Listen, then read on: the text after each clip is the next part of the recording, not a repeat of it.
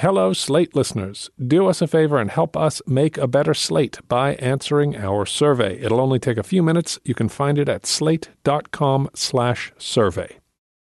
Hi, it's Lizzie. Just wanted to flag for you all that this situation is changing pretty quickly. As we were putting the finishing touches on this episode, we learned that schools were closing in Maryland, Ohio, and Kentucky. Okay, here's the show.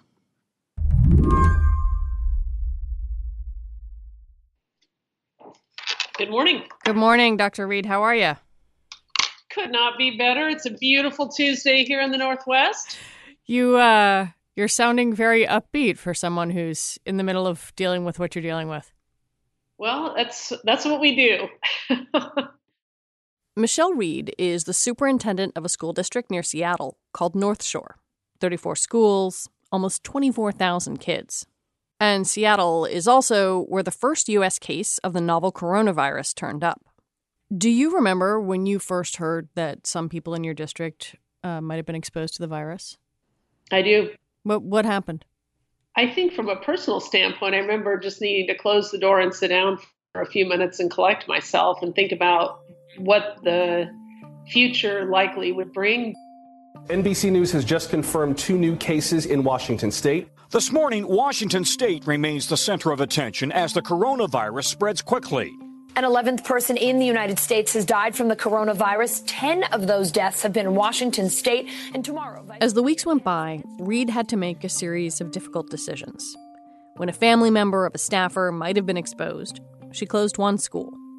Next, a different staff member started showing potential symptoms, so she closed another school.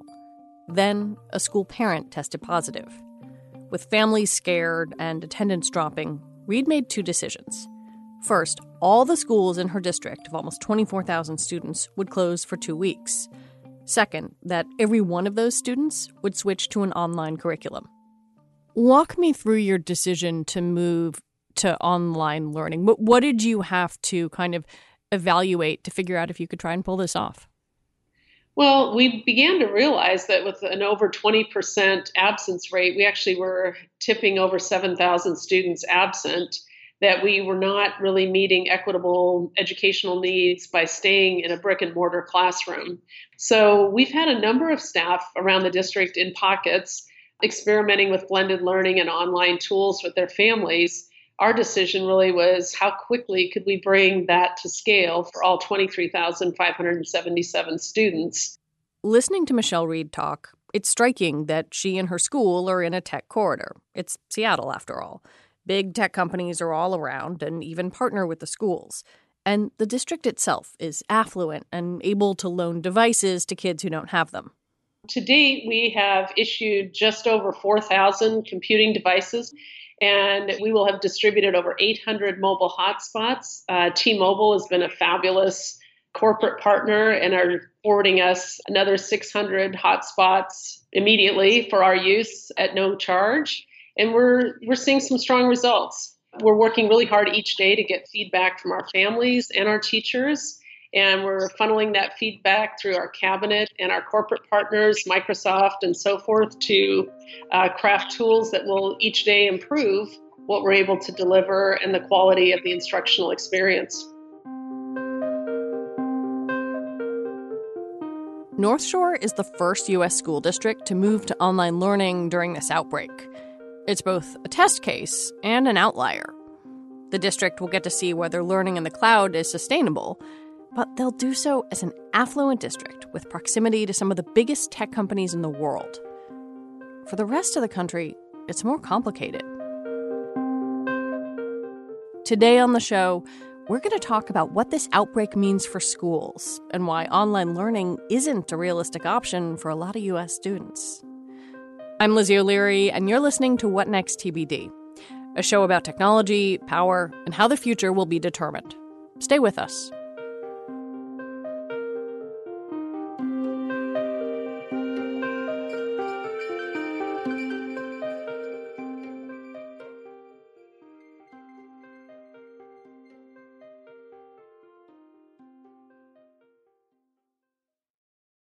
This episode is brought to you by Discover. When it comes to your finances, Discover wants you to know they are the credit card that is always there for you. With 24/7 U.S.-based live customer service, everyone has the option to talk to a real person anytime, day or night. Yep, that means no more waiting for, quote, normal business hours just to get a hold of someone. We are talking real service from real people whenever you need it. Get the customer service you deserve with Discover. Limitations apply. See terms at discover.com/creditcard. Michelle Reed's district, North Shore, is just one school district in one corner of the country. But I wanted to know how the threat of coronavirus is being met by administrators and teachers all over the U.S. So we asked Dana Goldstein to come into the studio. Dana is a national correspondent for the New York Times and has been reporting on education for 15 years. I think it started with that CDC announcement saying it's not a question of if but when, and the statement from CDC officials that schools should start to think about taking their classes remote. And, I started calling my sources, and the reaction I got was, what? Because the vast majority of the nation's schools just really do not have the capacity at the current time to go remote. And many school officials were irritated a bit by that statement, feeling that the perspectives of education experts were not necessarily reflected there, and the sort of panic that induced for many parents who heard that message and started wondering, is my child safer at home? What does this mean? What does it mean for me, my work, etc.? When you talk to sources, what were they telling you? Were they kind of panicked, or were they sort of let's take a breath and go through all our plans? They were taking a breath, and they were emphasizing that they've thought about infectious diseases in their environments. They've thought a lot about it. A lot of them had already, before the CDC announcement, hired extra cleaners, for example, from local companies where you can bring extra temporary staff in. They were wiping things down multiple times with disinfectant, using stronger cleaners. They were changing hand washing procedures, especially for younger children. So a lot of them were doing things already. I think what really shocked them was, are you ready to teach all your classes online? That they were even really hesitant to talk about with me on the record. Really? Only on background, because the answer to the question really is that they're not prepared. What kinds of conversations are happening in school administrations right now? So many districts, especially larger ones, already have a plan that's been written for years on how to deal with infectious diseases or with the likelihood of an epidemic or a pandemic. So that conversation is not necessarily new to school district leaders, especially in bigger cities that are more densely populated, where viruses are more likely to spread. What is sort of added on to this is the idea of the potential for long-term closures. This question of how long a school could realistically close is key. It's one thing to assign and grade work remotely for a few days, but to move classes online for weeks or a month is something else. It requires a detailed plan and access to technology. Remote learning is one of those phrases that we're sort of constantly hearing right now. Let's talk about the state of tech in classrooms and the ability to do that at scale. What exists right now? Well, the vast majority of schools are connected to the internet and have pretty good access to computers and broadband and all that. The question is, do they have the ability, with students and staff not in the building, to teach kids remotely? And it's kind of a resounding no. They're just not prepared to do that. And there are so many reasons why. I mean, teachers may be able to sort of host a Google Hangout for their students, but what is the age of the child? How much adult supervision and help do they need to be able to technically do that? Do they have the device at home that has the capacity to connect? Many low-income kids only have access to the internet through their parents' cell phones. So they're using 3G, 4G, LTE wireless to get online, but they don't have a keyboard with full capacity to... And probably running up someone's plan. That's the other thing, is that, many of us pay a flat fee for unlimited internet at home, but many of us do not have that. So for those kids, who is footing the bill? Even if we kind of societally writ large had all of these tools in place in a way that assumes equal access, which is not the case, are there electronic curricula at scale? There's stuff out there, but I don't think many districts have asked the question, like, can we move our entire endeavor of teaching and learning online? And remember, to do engaging instruction online is a skill. College instructors who work primarily or partially in that medium have gotten really, really good at it. Your typical K-12 teacher, that's not how they work. I've heard from teachers who are saying, oh, I got a link to an online conferencing thing and I'm going to undergo some training. So it's starting to happen, and this may be kind of a wake up for the nation that we should advance here. But there is reason to believe that online learning is not as effective for certain students in certain populations as traditional classroom instruction. And all of these questions just haven't been addressed by the CDC when they make this suggestion to schools. It's almost like they haven't, even really thought about the technical issues here. And that doesn't even get to some of the other impacts of shutting down schools on families.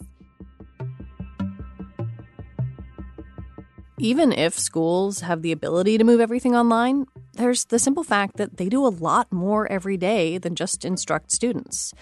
Schools are a place to be social, to eat, to have somewhere to go when parents are working.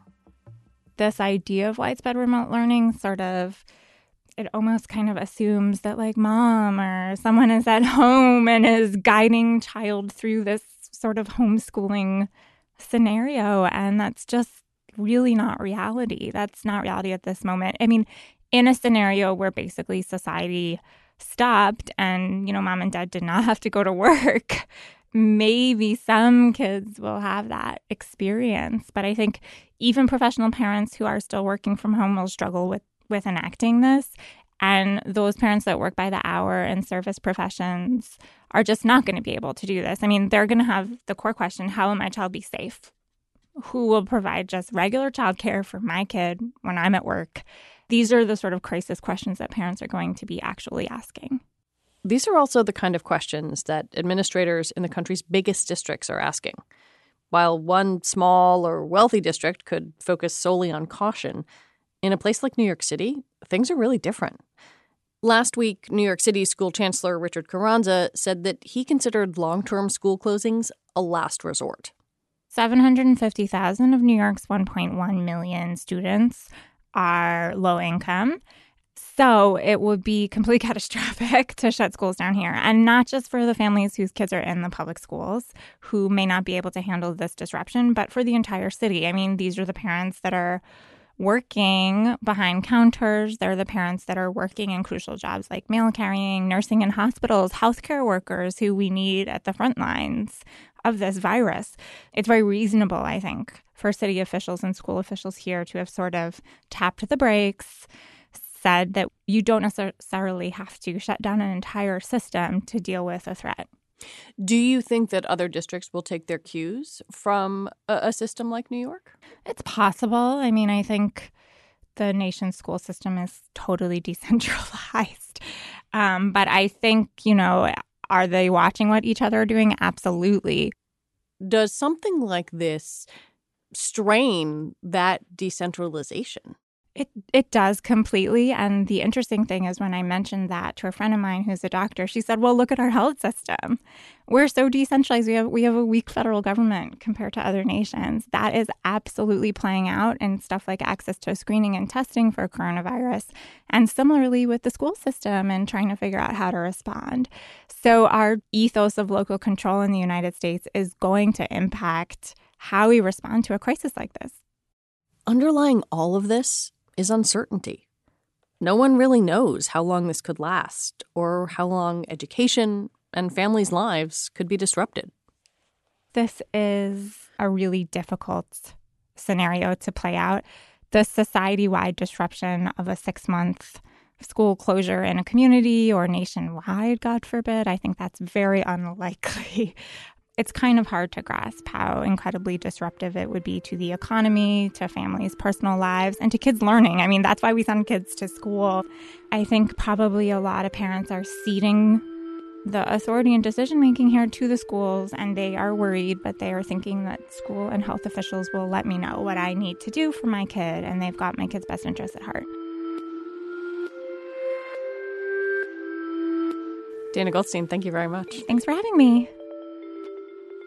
Dana Goldstein is a national correspondent for the New York Times, and Michelle Reed is the superintendent of the North Shore School District in Washington. That's our show for today. What Next TBD is produced by Ethan Brooks and hosted by me, Lizzie O'Leary, and it's part of the larger What Next family. TBD is also part of Future Tense, a partnership of Slate, Arizona State University, and New America. And if you missed What Next's episode about Syria earlier this week, you should take the time to go back and listen. It's intimate and human and really heartbreaking. Mary and her team will be back on Monday. Thanks for listening. Talk to y'all next week.